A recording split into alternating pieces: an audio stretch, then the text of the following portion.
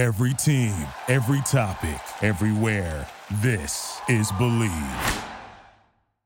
Oh, Jack O'Hara. Boy, you asking me some interesting questions, my man. It's a great question, Jack. Jack, hey, it's Josh Adder. Hey there, Jack O'Hara. It's Johnny Damon. Jack, you had questions for me. Jack O'Hara? Absolutely. This message is for Jack O'Hara. Jack, how are you? Hey, Jack. Jack, hey, what's going on, man? How you doing? What's going on, Jack? Listen, man, you asked me a couple questions. Live and broadcasting around the world, you're listening to The O Show. In the show and doing your thing, I mean, you've got some pretty big name guests. I've seen your stuff, so congratulations on your success. Jack O'Hara. Much nicer guy than Conan O'Brien, with much better interviewing skills. Don't forget to share this episode on your social media. Now, let's get to it. I'm so bummed. I forgot to get my girl tickets for the show tomorrow, and now it's sold out. It's her freaking birthday. Oh, dude. She's only gonna break up with you. She's definitely gonna break up with me. Should've used TickPick. Wait, what'd you say? TickPick. Look. Whoa. What? There are no hidden fees. What'd you guys think I said? Oh, TickPick. I thought you said TickPick. No hidden fees. Download today.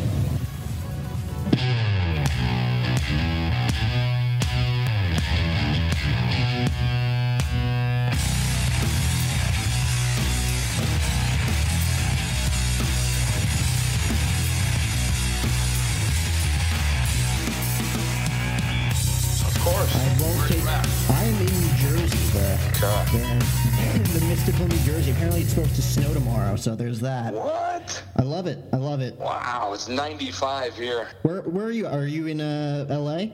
Yeah, in L.A., in Pasadena. See, that's perfect. I go to school in Phoenix, so I kind of wish I was there, because the numbers are really low there, and here they're not so good. So. Right. Are you, everybody you know, are your family staying healthy so far? So far, so good. How about you? Everything? Yeah, thank you. Saw that you guys were going ahead, or at least the Dodgers were going ahead with your new cooking show there for Cooking with Joe. You liking that? They've done some really cool stuff with that. I mean, I was posting all kinds of it to my own social media, and then they were looking just for more stuff for, more content for their own channels with, baseball to put out there. And so they had me send them the videos, and they've been putting them together. They're doing a great job with them. I was eating a Longhorn rib from Longhorn Steakhouse, a ribeye, about a couple hours ago, and I was looking through my feed on YouTube, and I came across your tomahawk ribeye episode, and I was kind of like, that looks a lot better than the ribeye I'm eating right now. Kind of. Yeah, well, if you didn't see it before you ordered the ribeye, I would have totally ruined it for you. No, honestly, before you even put it on the grill, it looked amazing. Oh, well, thank you. So when you guys are on the road, what's probably the best place to find smoked meat, since you seem to be like a big foodie? Like when you guys are traveling around the country, what's the best place that's recommended to go get some grub? When I'm going out to eat, I'm not usually going out to get barbecue. Right. Franklin Barbecue in Austin is great when it comes to that. Been there for college football a few times. That's my favorite barbecue spot. Interesting. But obviously, talking to being a young aspiring broadcaster like myself, I'm always interested to hear big league broadcasters' takes on this. Like, what was like the biggest itch for you to want to become a sports broadcaster? And was it a young age? Was it a little bit older? Like, when did you get that itch and said, hey, you know what, this is what I want to do with my life? As soon as I knew that there was a life to think about, a professional life to think about. As early of an age as kids start thinking, this is what I want to be when I grow up, that's pretty much when I started saying that this is what I wanted to be when I grew up. I grew up in a sports family. My dad was a coach, and there was always a game on. So just by being around it, I guess it kind of led me in that direction. And for whatever reason, I just paid close attention to the guys that were calling the game. And probably from 4th, 5th, 6th grade on, really began paying close attention. Did you have any a spot or any favorite broadcaster growing up? Like one guy you're like, this is cool. This is what I want to do with my life. Like any certain broadcasters you had in mind growing up that you were like, first voice that I listened to, I was like, that guy sounds awesome, and tried to copy him, was Gary Thorne on NHL on ESPN. Yeah. Early in mid-'90s. And then Joe Buck was the guy that was calling all the biggest games while I was growing up, and still is, really. And I think that I've probably taken more from him stylistically and applied to myself than anybody. I just don't think there's anybody as good as he is at captioning and capturing a moment. Yeah. And when you were younger trying to break into the business, like obviously now I'm in those shoes right now, DMing you on Instagram and emailing you trying to set up an interview. Did you reach out to anybody firsthand, and were there any mentors to you growing up as you were breaking into the business? Yeah, so many. I've been so lucky that there have been, anytime I do this, you wind up leaving somebody out. But Len Kasper, I grew up a big Cubs fan, and so Len Kasper and Pat Hughes were guys that I listened to all the time. Chip Carey before Len, and all those guys have become personal friends and mentors to me. Corey Provis, who was the number 2 to Pat Hughes and has gone on to Milwaukee and then Minnesota. He's another one who I got to know very quickly in my career. Brian Anderson in Milwaukee, Mike Tirico, Joe Buck have both become mentors. And gosh, it's just one of the great things about the industry is how nice everybody is, and how it seems like, because I know those guys were helped at some point in their career. They seem to want to pass it along, even though I didn't do anything to deserve their help. So many of them have been so selfless with their time and have given me so much. Right now you're doing the same for me in a sense. Like, how does it feel to be on like the other side of that? Like getting letters and DMs asking for broadcast advice. It's cool, man. Anytime I get, I don't know if overwhelmed is the word, but anytime, oh my gosh, there's a bunch of these emails to reply to, it's very easy for me to remind myself of being on the other side of it and what it meant to me to hear back from the guys that I admired. And I had always told myself at that time that if I got in a position where I could pass it along and pass it on, that I was going to be sure to do that. Obviously now, from a professional standpoint, obviously you don't have all the time in the world to look at people's stuff, but what would you say is kind of the biggest mistake that young broadcasters make today, whether it's like on-air stuff or even like behind-the-scenes stuff such as like social media, posting the wrong thing? Like, what do you think would be like the biggest mistake that you would steer young broadcasters away from as they pursue this? That's a good question. I think off the air, I don't know if it's a mistake as much as it is just a philosophy of you've got to nail the off-air basics. So when you're thinking of resume and cover letter and your communication when networking, you've got to be perfect on that stuff, because there's so many people that want to do this.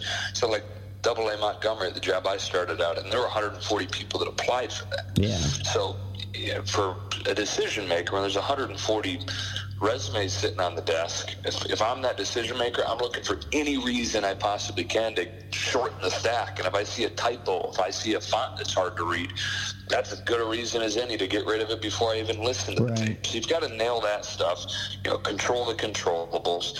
And then on air, I just think that you've got to get reps to find where you belong in terms of excitement. Where your voice works best when it comes to the range on excited calls. I think that there is a very specific, especially baseball radio, there's a very specific rhythm to it that not a lot of guys get down. And I think the fundamental philosophy behind it is that the pitch is everything. The pitch is the most important thing, and nothing we're talking about on radio specifically, because TV's a little different, but on radio, there's no story we're talking about or no tangent we go on that's more important than the next pitch. And so setting up every single pitch, even if it's as simple as saying, here's the 2-1 or 2-2, you got to do it on every pitch. Right. You got to do it before the pitch is delivered, or else you're going to be behind, and that's going to lead to a common mistake, and that is I hear a lot, guys going too fast and speeding their delivery up to try and catch up on highlight calls. Mm-hmm. You can prevent that, one, by telling yourself don't speed up, but two, by doing each pitch its due diligence and not putting yourself behind where you have to speed up. Now, because you've done both, obviously, starting out in radio, now you're in TV, what do you prefer? Because, again, they're like two totally different animals, TV and radio. Yeah, it's been so long since I've done any radio. I guess I'd have to say TV, just because it's probably been, 6 or 7 years since I've done any radio. But radio's awesome. It's just... and I wouldn't mind doing it again at some point. I'm not necessarily looking to do it again. I love doing it. But whatever I'm getting paid to do, I'm enjoying for sure. Now, you talked about your time in Montgomery with the Montgomery Biscuits. You were there for 3 years. You were juggling all sorts of other broadcast gigs at the time, like the Baylor Network. You were at Comcast Sports Southeast. Even in college, you were a college football player, and at the same time doing commentary during the off season. And the two words I always hear all the time are time management. Like, if you want to succeed, you got to manage your time. How did you go about managing your time with all of this on your plate? I was obsessive about it. I would write down to the minute schedules, and I guess that was not me saying, okay, I'm going to nail time management because I know it's a good skill. It was more, I have to be great at time management or I have no chance. Right. I took on so much stuff during college that it was a means of survival, and just that training of taking on as much as I did during college really has applied in so many ways, maybe more than anything else I learned during college in a classroom or even actual hands-on reps announcing games.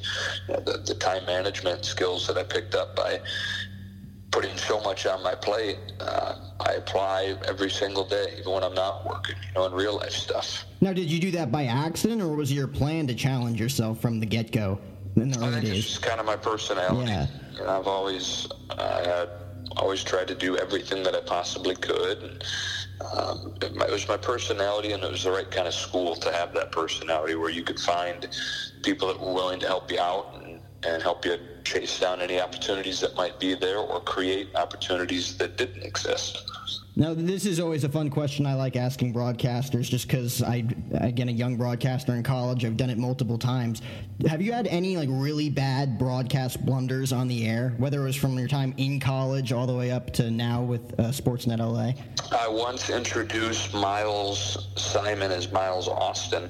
Sweet. Yeah, when he was one of my partners. And then there's always, little moments that you like to have back. Actually, Richard Deitch on The Athletic did a piece recently where he asked a bunch of us, what is the one call you wish you could have back? Yeah. And thankfully, knock on wood, I don't have a big moment that I feel like I truly blew, but I'm always going back and saying I wish I would have done this or that differently.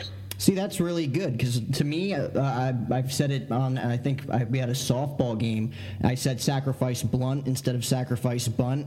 And I was, stuff happens. It's just verbiage, right? It sounds really bad, but it's verbiage. I was talking to Victor Rojas last week. He said he dropped an F-bomb in the middle of a Diamondbacks Angels game, and they ended up suspending him for 2 games. So, wow. So you're in a good spot for that. Yeah. And I think that we all make those kinds of mistakes, and you're going to make fewer of them the more you do it. Now, I was listening to you and Oral have been doing your Off the Air podcast for a few weeks now, and I listened to the episode that dropped today, which was you guys describing your calls to the big leagues. Obviously, Dave and Oral very different compared to you being more on the journalism side. In a nutshell here, I don't want you to get into all the gory details because, again, I don't want to waste too much of your time, but what was the whole experience like getting that call from the Dodgers for their play-by-play position? Because it just seemed like a total anxiety attack on my end. I would have been insanely anxious for the amount of time and just the experience that went into that. Yeah, it was a very slow process, as you heard, more than a year long. Yeah. It was thrilling.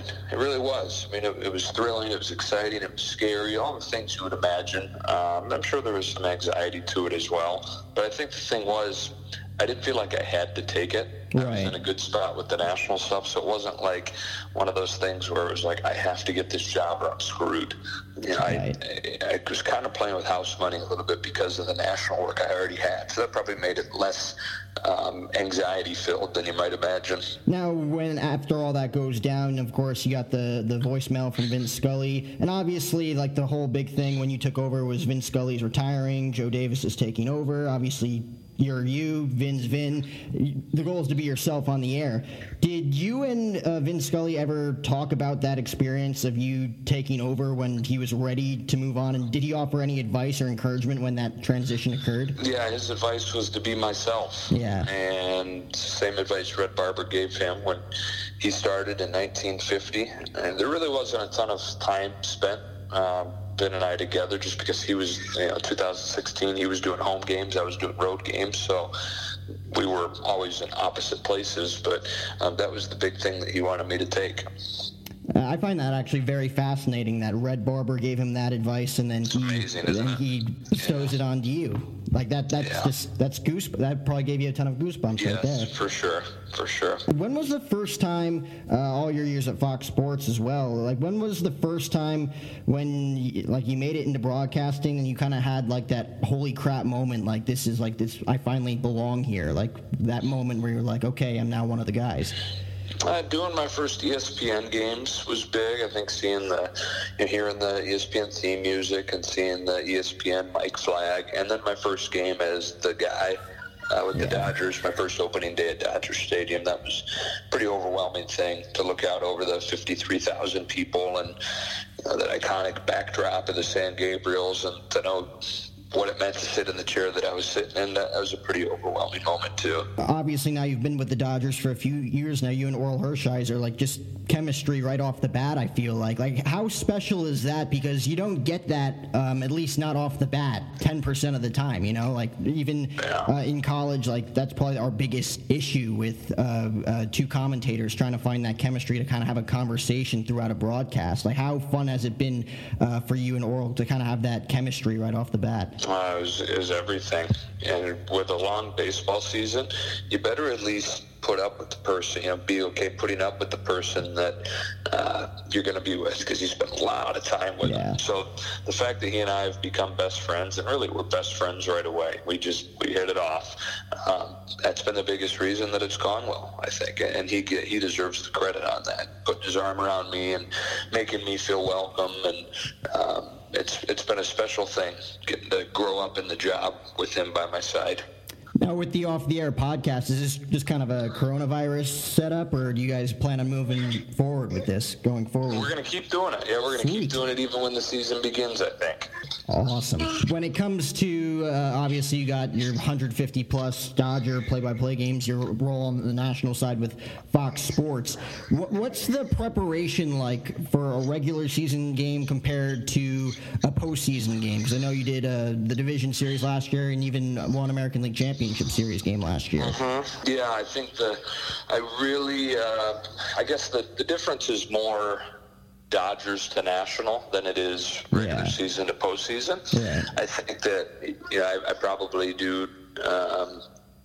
You just you have to nail the basics again on the storylines when you're doing the national stuff. You got to have like the headlines for each player and for the season. Got to know the story of the season, and you got a week to do that. Right, when you're picking up two teams and doing two new teams each week, whereas the Dodgers stuff, you're doing that preparation every day. You're kind of living it. You're kind of living that story that writes itself over the summer. Has your preparation evolved over the years from obviously starting in college all the way up till now? Even your time in the big leagues, has it evolved? Yeah, for sure. I think it's always evolving. I'm just always trying to be more efficient with it.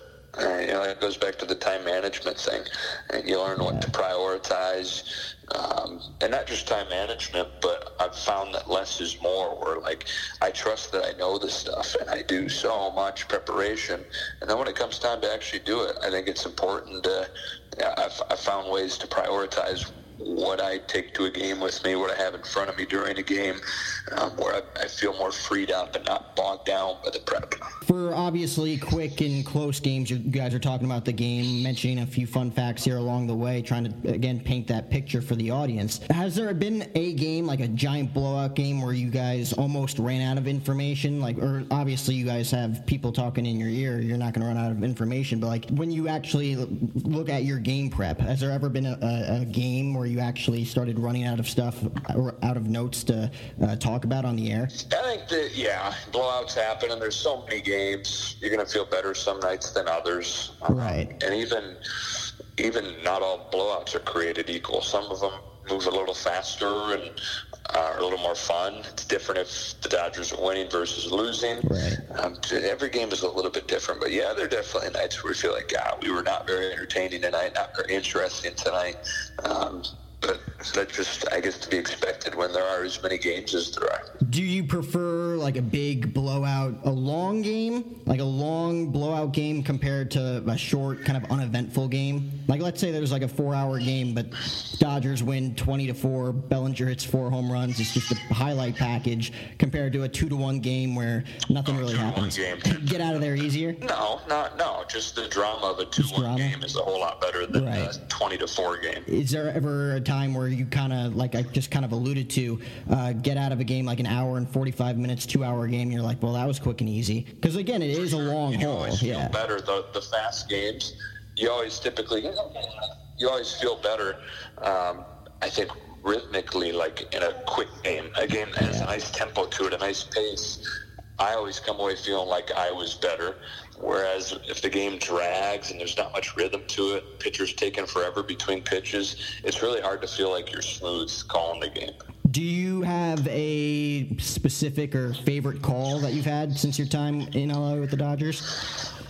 Not necessarily. The cool thing is there's so many moments they've had in the few years that I've been there that they've given me a lot of chances to have memorable ones. So it's a long list of memorable moments. I don't necessarily have one call that I feel like was my best or anything like that, but very lucky that there were so many chances to be a small part of a moment. Now, growing up, obviously you played college football at Beloit, and obviously being in the journalism side of things too, on the media side, how easy or tough has it been building relationships with players? Because obviously you talk to them day in and day out basis. I don't know if you're in the clubhouse every day, but how is building those relationships on a day-to-day basis like? Yeah, I've tried to let it happen as opposed to kind of throwing myself on them. And it probably happened slower than it could have, but I think that it's the right way to go about it. My whole philosophy early on was to be seen but not heard. So to be around and not be some figure that was some dark figure up in the booth talking about them. I was there if they needed to talk to me. If I said anything wrong, I was there to learn, but I was not there to say anything. And have let those relationships develop over time. And I think playing the long game like that is probably what I would recommend. Right. Have you had any, I don't want to call it a blunder, but something you said on the air and you had to go talk things over with a certain player? No? Yeah, I'm proud of that. Good. 4 years on the job, I've never once had a player come up to me and say, what the heck was that? Or you got this or that wrong. So I'm sure it's a matter of time, for any of us, but so far so good. Wow, good for you. Do you think that baseball is going to be played in 2020 in some capacity? Obviously, now we're hearing that at the earliest, that July 1st, July 2nd, they're aiming for opening day, June 10th, a potential spring training. But do you think that things are going to get rolling? And in what capacity do you think that MLB is going to be played this year? I hope it will be. I think that wherever it's played, it'll be in front of fans, at least at first. But I don't think anybody really knows, man. It's like, to say is to say that you know what the virus is going to do and how we're going to control it, and how we're going to come up with a vaccine, or not that it's going to take a vaccine to play, but I just think that there's too much unknown for anybody to know for sure. Do you feel as if, because I think this is a very interesting concept, because the Houston Astros, of course, were enemy number one going into the 2020 season, and I feel like this takes a huge hit out of that, considering baseball fans and sports fans in general just want the sport to be back. So I feel like when the sport's back, it's not going to be as big of a deal as it was. But do you think that the Houston Astros scandal stuff and them being public enemy number one is going to shift focus once again once the season does take place? Yeah, I think they'll get off a little easy on it. Yeah. Especially if nobody's in the stands. They're not going to get. They're going to hear it in every city the way I think that they were about to. Going forward, as a professional broadcaster, what would you say is your biggest goal moving forward? Honestly, just to keep getting better and to be diligent about using every game as a chance to get better, and taking every highlight call and learning from it and applying it the next day. Just continue to develop all the skills that I'm sure you're working at right now. I never want to lose the passion for improving all those little things. I think the moment you do that in anything, in any line of work, that's not a good moment. So just continue to get better, and hopefully keep the jobs that I have, because I'm very lucky to have them. Right, and you talk about repetition. Have you been doing any exercises, any kind of like air broadcasts over the past few months to try and stay ready for the season? No. Enjoying a break for once. Yeah. That's for sure. I'm doing a lot of reading. Enjoying time with the family, of course. Yeah, exactly. Any new episodes of Cooking with Joe coming out anytime soon that I need to know about? I think they're going to do one every other week. I haven't recorded anything, but I think they expect one sometime soon. It's an obligation now? It's a part of the contract? Yeah, they don't have it in the contract yet, but I guess via text it's become an obligation. I'm so boned. I forgot to get my girl tickets for the show tomorrow, and now it's sold out. It's her freaking birthday. Oh, dude. She's totally gonna break up with you. She's definitely gonna break up with me. Should've used TickPick. Wait, what'd you say? TickPick. Look. Whoa, dude. What? There are no hidden fees. What'd you guys think I said? Oh, TickPick. I thought you said TickPick. No hidden fees. Download today. Thank you for listening to Believe. You can show support to your host by subscribing to the show and giving us a 5-star rating on your preferred platform. Check us out at Believe.com and search for BLEAV on YouTube.